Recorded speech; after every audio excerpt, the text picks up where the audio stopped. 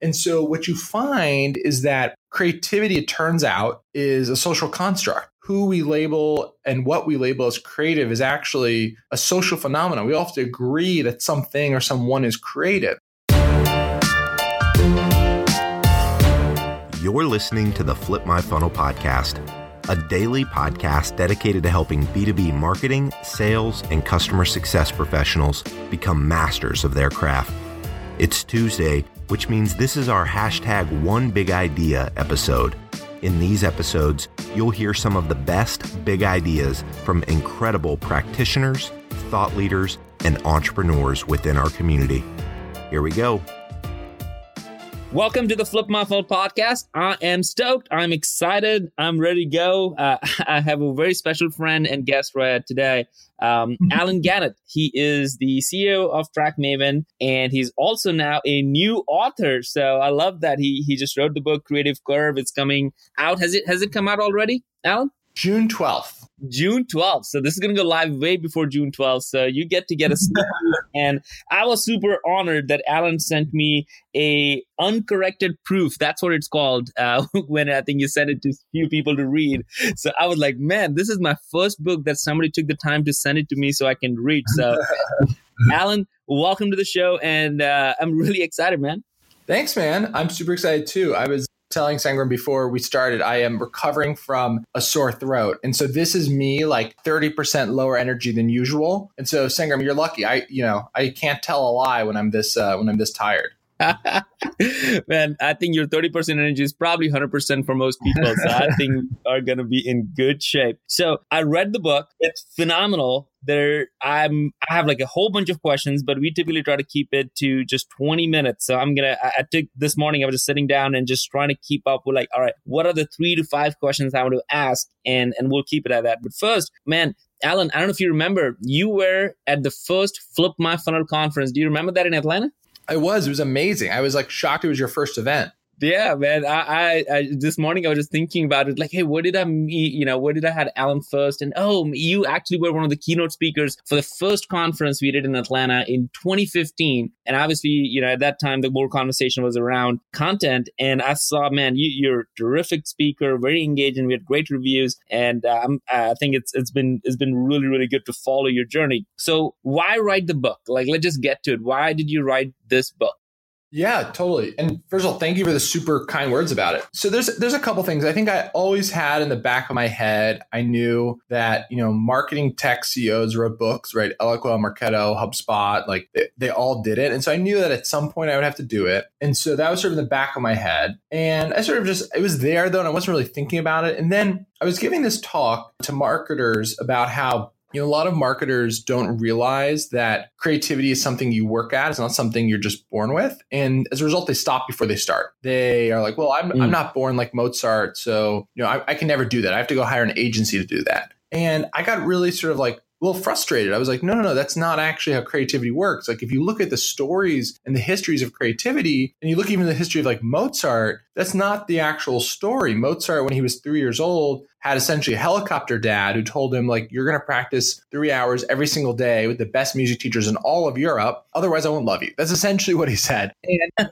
then when he was 17, he wrote his first truly original piece of music. And like, it's not one that's super famous. And B, that's after 14 years of practicing 3 hours every single day. And so the story of Mozart isn't the story of some child prodigy. And so anyway, I'm getting on tangent, but the point is that I was giving this talk to marketers that was sort of like hey, you're getting this wrong, right? Like actually creativity is something that is a result of a lot of like intentional, systematic hard work. And that talk really resonated, and it got me really sort of jazzed of just realizing, this is like, this is something that actually makes people feel better about themselves. It helps them realize that they can do more, achieve more. And I sort of just got really motivated about it. And that sort of coalesced with someone mentioned like, hey, I think this would be a great book.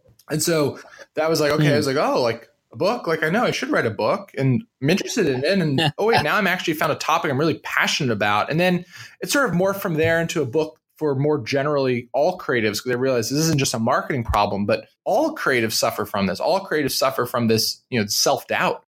Amen to that. When I was reading your book, there was a quote from Steve Jobs, who, as you wrote in the book, and most people think about, like, he was the creative genius, right? He is the poster child of what a creative genius looks like, feels like. And I think he just has been, almost every company I go to or talk with, they almost have a quote or a picture of Steve Jobs to kind of, get inspired to have the creative juices flowing. And you had a note from there. I think it's his quote that says that when people were asking him, he wouldn't say, well, you're a genius. And he's like, no, it's not. That's not how it works. What it is that most people just see things. And he felt like creative genius are people who saw something because of some patterns or what the experience has been. Could you unpack that a little bit? Yeah. So a couple of different things there. So one, I talk a lot in the book about the sort of the myth or the mythology around creativity is this sort of the story of the solo creator, right? Elon Musk, Steve Jobs, J.K. Rowling. And here's the thing. I mean, when you look at any of these people, that's not actually the truth. I mean, Steve Jobs had Steve Wozniak, right? Apple wouldn't be what it is without Steve Wozniak having helped him get off the ground, build the initial computer. He went on to have literally hundreds and hundreds of different engineers who worked for him and eventually thousands of engineers.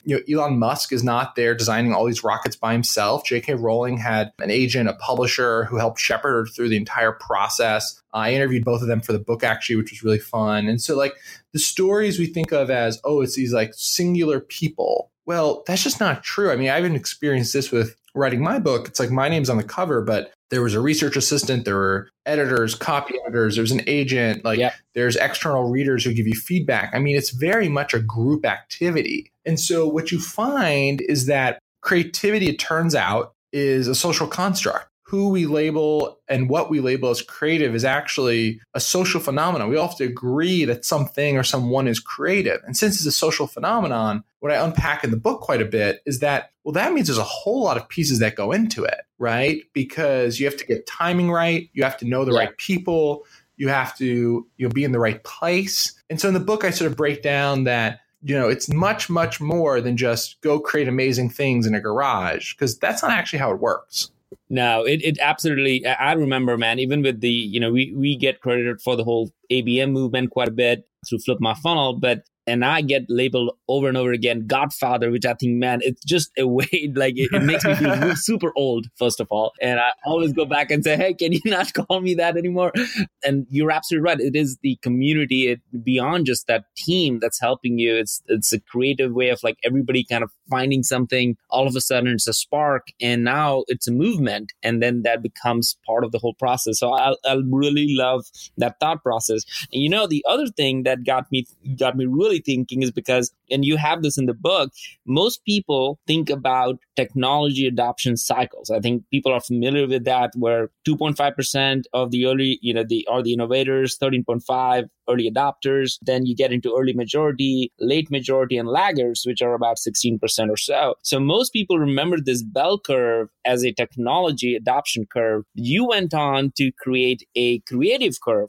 Talk about that. Yeah. So one of the things I found that was super interesting was when you look at all these different studies on both individual and group level preferences. So how much do people like something? Here's what's really interesting. Again and again, you see this pattern of the more people see something, the more they like it up into a point. And then the more they see it, they start to get bored of it. Think about with like a new song you hear. The first couple times you hear it, you might be like, this is a weird new Drake song. And then you listen more and you're like, oh, this is kind of fun. And then after like the 50th listen, you're like, I am so sick of Hotline Bling. And so you go through this sort of this curve. What's interesting is that scientists find this on an individual level. So if you like play the same song for someone over and over again at the population level, so like for trends. And so I call this the creative curve. And it's basically this idea that there's this really well replicated relationship between familiarity and preference. And it's basically an upside down U. It's a bell curve. And what you want to do as a creative is you want to create ideas that are on the left side, ideas that are, sort of about to take off, about to go from low to high very, very quickly. And one of the biggest mistakes you can make is if you create ideas that have already reached that sort of that point of cliche, I call it, where now people sort of boredom and, their pursuit of new, kicks into overdrive. That's when you've gone you've created something that's it's old. It's, it's out of date. It's not something interesting because very quickly it's going to fall out. So you think about with ABM, for example, you guys obviously started doing ABM marketing a few years ago in terms of talking about and evangelizing it. Now for companies that are just getting started, it's much harder because there's already so many people out there. There's already so much stuff. And so the big difference between the technology adoption curve and creative curve is that hits and trends and these sort of things, they go into fashion, then out of fashion versus technology adoption. Technology adoption is a steady state from 0 to 100% and then stays at 100% as long as the technology retains value. And so that's sort of the big difference between the curves. Yep. I love that, man. And, you talked about ABM, and this was something really interesting for me. I was at a B2B Exchange conference, I think last month. And what was impressive for me about the conference was they had 3.5 days, about a couple of thousand marketers there. They've been doing that for 10 years, and they had 3 different tracks. And one of the track was ABM. And for 3.5 days, they all were talking about in that track about ABM. And I could see people walking out with their job titles as ABM. And it actually brought tears to my eyes because it felt like, there's a movement and now people have jobs in this new category. And that led me to really start talking to a lot of different companies about how do you market and sell like a category leader. And your point is exceptional. And I hope people are kind of dialed into this part of the conversation. When you think about and talk about the follow-on failure, I think that's what's happening with a lot of companies and a lot of marketers out there today, where they look at something and say, well, that's going up. Well, maybe it's already peaked out and it's probably a little bit late. And you might find, as you write in the book, I love that. I underlined it, asterisked it. You said you might find an year on, maybe 1 year or 2 years of success with that, but then you're going to be so behind and you're going to have this follow-on failure syndrome because you just had an incredible rush of we just caught on the hype, but you actually caught on the downturn, not the uptrend. Exactly. So yeah, in the book, I talk about how there's this sort of tricky place that a lot of creators get caught up in is where they create an idea that is very similar to what's already very popular right now. The problem with that is that you may, for a couple months, experience popularity, but very quickly, as people's interests change and turn, you're going to lose that. And so one of the things that the Beatles did really well and why they had such a long career, and I talk about this in the book, there's actually someone who studies musical empiriology or empirical musicology, that's what it is, which is basically the math of music. He's a professor, and he talks about how if you map out how experimental the different Beatles songs were, they follow this U-shape because basically they started using more and more experimental features. Yep. It's sort of like psychedelic, they use instruments like the sitar, and then as it reached this sort of point of this peak, they started using it less and less. So they morphed with their audience. So they basically changed with their audience. And then before their audience got bored of their new tactics, they stopped doing those. And so one of the things I talk about in the book is that these creative geniuses are really, really, really masters of this creative curve. They're able to understand what ideas are going to be the right blend of familiar and novel to intrigue their audience without boring them, or to be so new that it's scary. And so where you get, one-hit wonders are bands that, they create a great sort of style and song, and then that's what they keep doing over and over again. And their audience is like, we've heard this before. We're bored.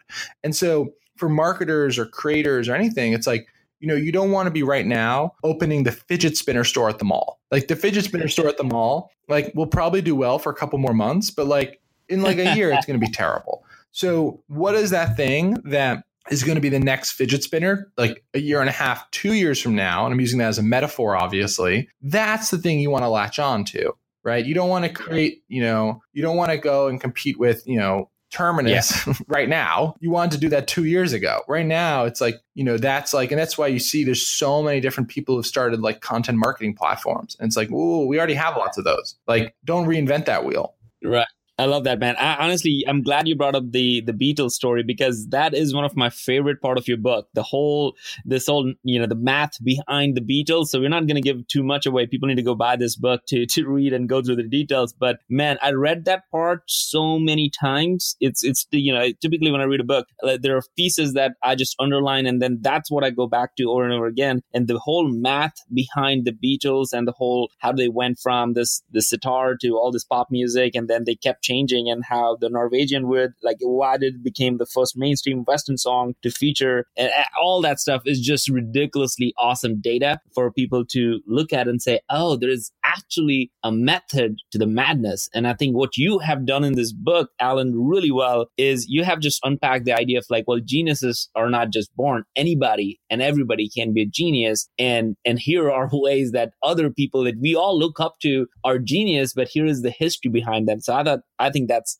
really, really beautiful. And so before we kind of get towards the end of it, I would love for you to share the 4 laws of creative score. If I don't know if you, I mean, obviously there's a lot of information in there, right? So I don't know, you could just recap or package that. But if there was because people need to know that there are laws that you have thought through that might help people think through better about being a creative genius. Yeah. So basically the book is chopped up into 2 halves. So the first half is really debunking this sort of mythology around the inspiration theory of creativity, this idea that creativity is this magical thing that you can't think about critically. The second half of the book is I interviewed about 25 living famous creative geniuses. So like billionaires, Oscar winners, Tony Award winners, Michelin star chefs, like a really eclectic, fun mix of people. And in that half of the book, I interviewed them all about their creative process. And I found there's 4 things they all did to intentionally enhance their creativity, to intentionally work towards becoming a creative genius. And there's 4 things that all of us can do. And so in the back half of the book, I explain the 4 things. I explain how you can apply it and the science behind it. So that whole section is like 120 pages. So I can't do it service in like a short amount of time, but I'll give you the sort of the super high level. So basically the 4 laws, the first one's consumption. So one thing I found that was really interesting was that, we think about creators as constantly creating and doing, but actually there's some of the most active consumers of information. So that's one. Second is imitation. So, we talk a lot about originality when it comes to creativity, but this whole idea of great artists steal, oh my God, it's just such a huge part of the creative story is the idea of like imitating past successful creatives and using that as a baseline to sort of to experiment off of. It was just a huge part of the story. Yeah. And Alan, if I could interrupt there, man, I mean, I think, did you see the Beyonce thing where it was all about like, just she had taken some of the dance moves from, 1800s or 19, something like that, or even in like, from France or something like that. I don't know if you saw that. And she totally owned it. And she said, you know what, that's great. I love what's actually amazing out there. And I just want to make it better. And sometimes I have great ideas, or sometimes I'm inspired by other people's ideas. And she just totally owned it. So your point on imitation, I think people think about is that you're copying something and not giving credit. She actually gives credit to other people and said, as humans, we need to find what's happening, not reinvent the wheel when we don't have to, and then get better. That is what evolution is all about. Totally. And Kanye West, not to quote Kanye West, tweeted out something literally the other day. I'm trying to find it. I don't know if I can find it in time. But he literally tweeted out something the other day about how basically no ideas are new, right? And how great ideas are really sort of essentially remixes of old ideas. And I mean, that was such a huge part of the creativity story when I interviewed these people about this. There was no, people weren't like, oh, I was just so original. Everyone sort of knew their lineage, who they were inspired by, who they sort of remixed. And that was really fascinating to me because I think people sort of have this notion of like, I have to be this like, creative who thinks in the white space and does all this stuff. And it's like, no. The really great creatives don't think in the white space. They think in the gray space. And so the third law was around community. So, I call it the law of creative communities. And it's basically this idea that, since creativity is a social phenomenon, you need people to agree with you that you are creative and what you did is creative. You need people around you. It's not just an individual idea. And so that's a really, really important one. And I talk about the different types of people you need in your creative community. Yeah. And then the fourth one is iterations. So we think about, creatives are like, oh, they're struck with this idea. They write it down. It's done. And the issue is like, that is so not true. So like, there's this myth that Mozart would just write music, like he would dream music and just write it. That the myth originates from a forged letter from a music journalist in the 1800s who wanted to like make Mozart sound better. Like Mozart actually like created tons and tons of rough drafts. He edited, they're called sketches in classical music, but like he was a consummate editor. And so like over and over again, what you see is that creatives, in order to get their idea, to make sure it's at the right place on the creative curve where it's not too new and it's not too familiar, they spend a lot of energy on listening to their audience and iterating on their creative work to get that. And so just by the way, as a fun little end cap, I found the Kanye tweet. So this is the Kanye West tweet. Too much emphasis is put on originality. Feel free to take ideas and update them at your will. All great artists take and update, which I think is like a really just, it's a good Twitter length version of the book, basically. Just kidding. That is awesome, dude. You should put that. I don't know if it's all done and like shipped and stuff like that because I did. This should be your. Yeah. That's awesome. All right. And so we got consumption, imitation, creative communities. And what's the fourth one? Iterations. So having an iterative process versus a sort of like there's this solitary moment of inspiration, and then everything is just done. That's not how the actual process works. Every field, whether it's cooking, movies, art, whatever it is, highly, highly, highly iterative. I love that, man. I love that. All right. So I'm going to try to summarize so much creative juices over here. So I'm super inspired from this. So first of all, I think this is what I took away from the book. Like really the punchline, big idea from this podcast really is anyone can be a genius. You don't need to look up to people and say, well, I'm not that person. I can't do that. I think in these examples that you shared, oh my goodness, it's very clear that there is a method to the madness and nobody's an overnight success. They are always in the making, and you just know about them a certain day that makes them look like genius, but they all have been working on their craft, or somebody has been pushing them to work on their craft, and they themselves are flawed, and they are, for the most part, taking information, knowledge from all these other places, and that's what's informing them to do and come up with new things. So it's not new necessarily as much as it is new and improved idea of it. So I love the fact of anybody can be a genius. If you think you're not, think again. This is a really, really inspiring thing. And then the other part, obviously we talked about the 4 laws, but people really think about creative genius and think about the technology adoption and when do they need to hop on and hop off. If you're in the stock market or if you're in a marketing leader or a sales leader right now listening to this, you recognize, we all have to recognize that we have to understand what the bell curve really looks like. And if we choose the wrong timing, and timing is so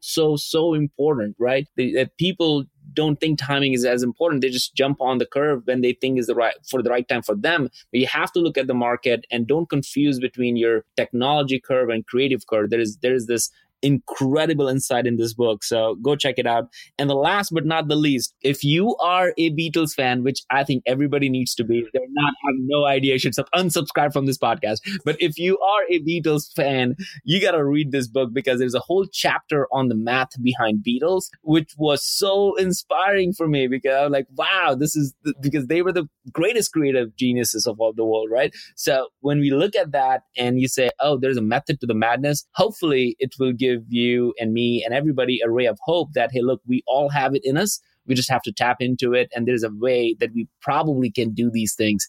So I don't know if I did justice to summarizing our conversation. Thanks, Alan. But I would love for you to leave everybody with a challenge. As a creative author of The Creative Curve, your book is coming to come on June. Leave us with a challenge and tell us people how they can find you. So I think the challenge I have for people is to change their thinking. And it's probably not in the way you may necessarily expect based on what we just talked about. I'm not saying creativity is easy. In fact, one of the theses of the book is that it's actually really, really hard. It's just that there's a way you can do it. And so I think the issue is a lot of us actually secretly, we use the fact that creativity seems so easy for some as an excuse for us not working hard at it. And the issue is that that's just not true. No one has it easy. And so since no one has it easy, that means you have to challenge your own thinking about it and really question what's holding you back. Why won't you dive in? So that's the challenge that I would leave people with. And then in terms of how to get connected, the book website is thecreativecurve.com. You can read the preface. You can watch the book trailer. There's all the retailers, all that good stuff. And then my website is allen.xyz. That's ALLEN.xyz. How was that? That's awesome, man. And I am a subscriber to your newsletter. I get it on Sundays. I love it. It is full of fun things. So thanks for doing that, man. That's pretty cool. So Alan, again, I know you're strapped, but I think you came in full swing, man. Now you can go rest and let people noodle on this creative genius idea and let them find out if they got it, what it takes to be a creative genius. Alan, thanks so much. Thanks, man. You've been listening to the Flip My Funnel podcast. To make sure that you never miss an episode, subscribe to the show in your favorite podcast player. If you have an iPhone, we'd love for you to open the Apple Podcasts app and leave a review. Thank you so much for listening. Until next time.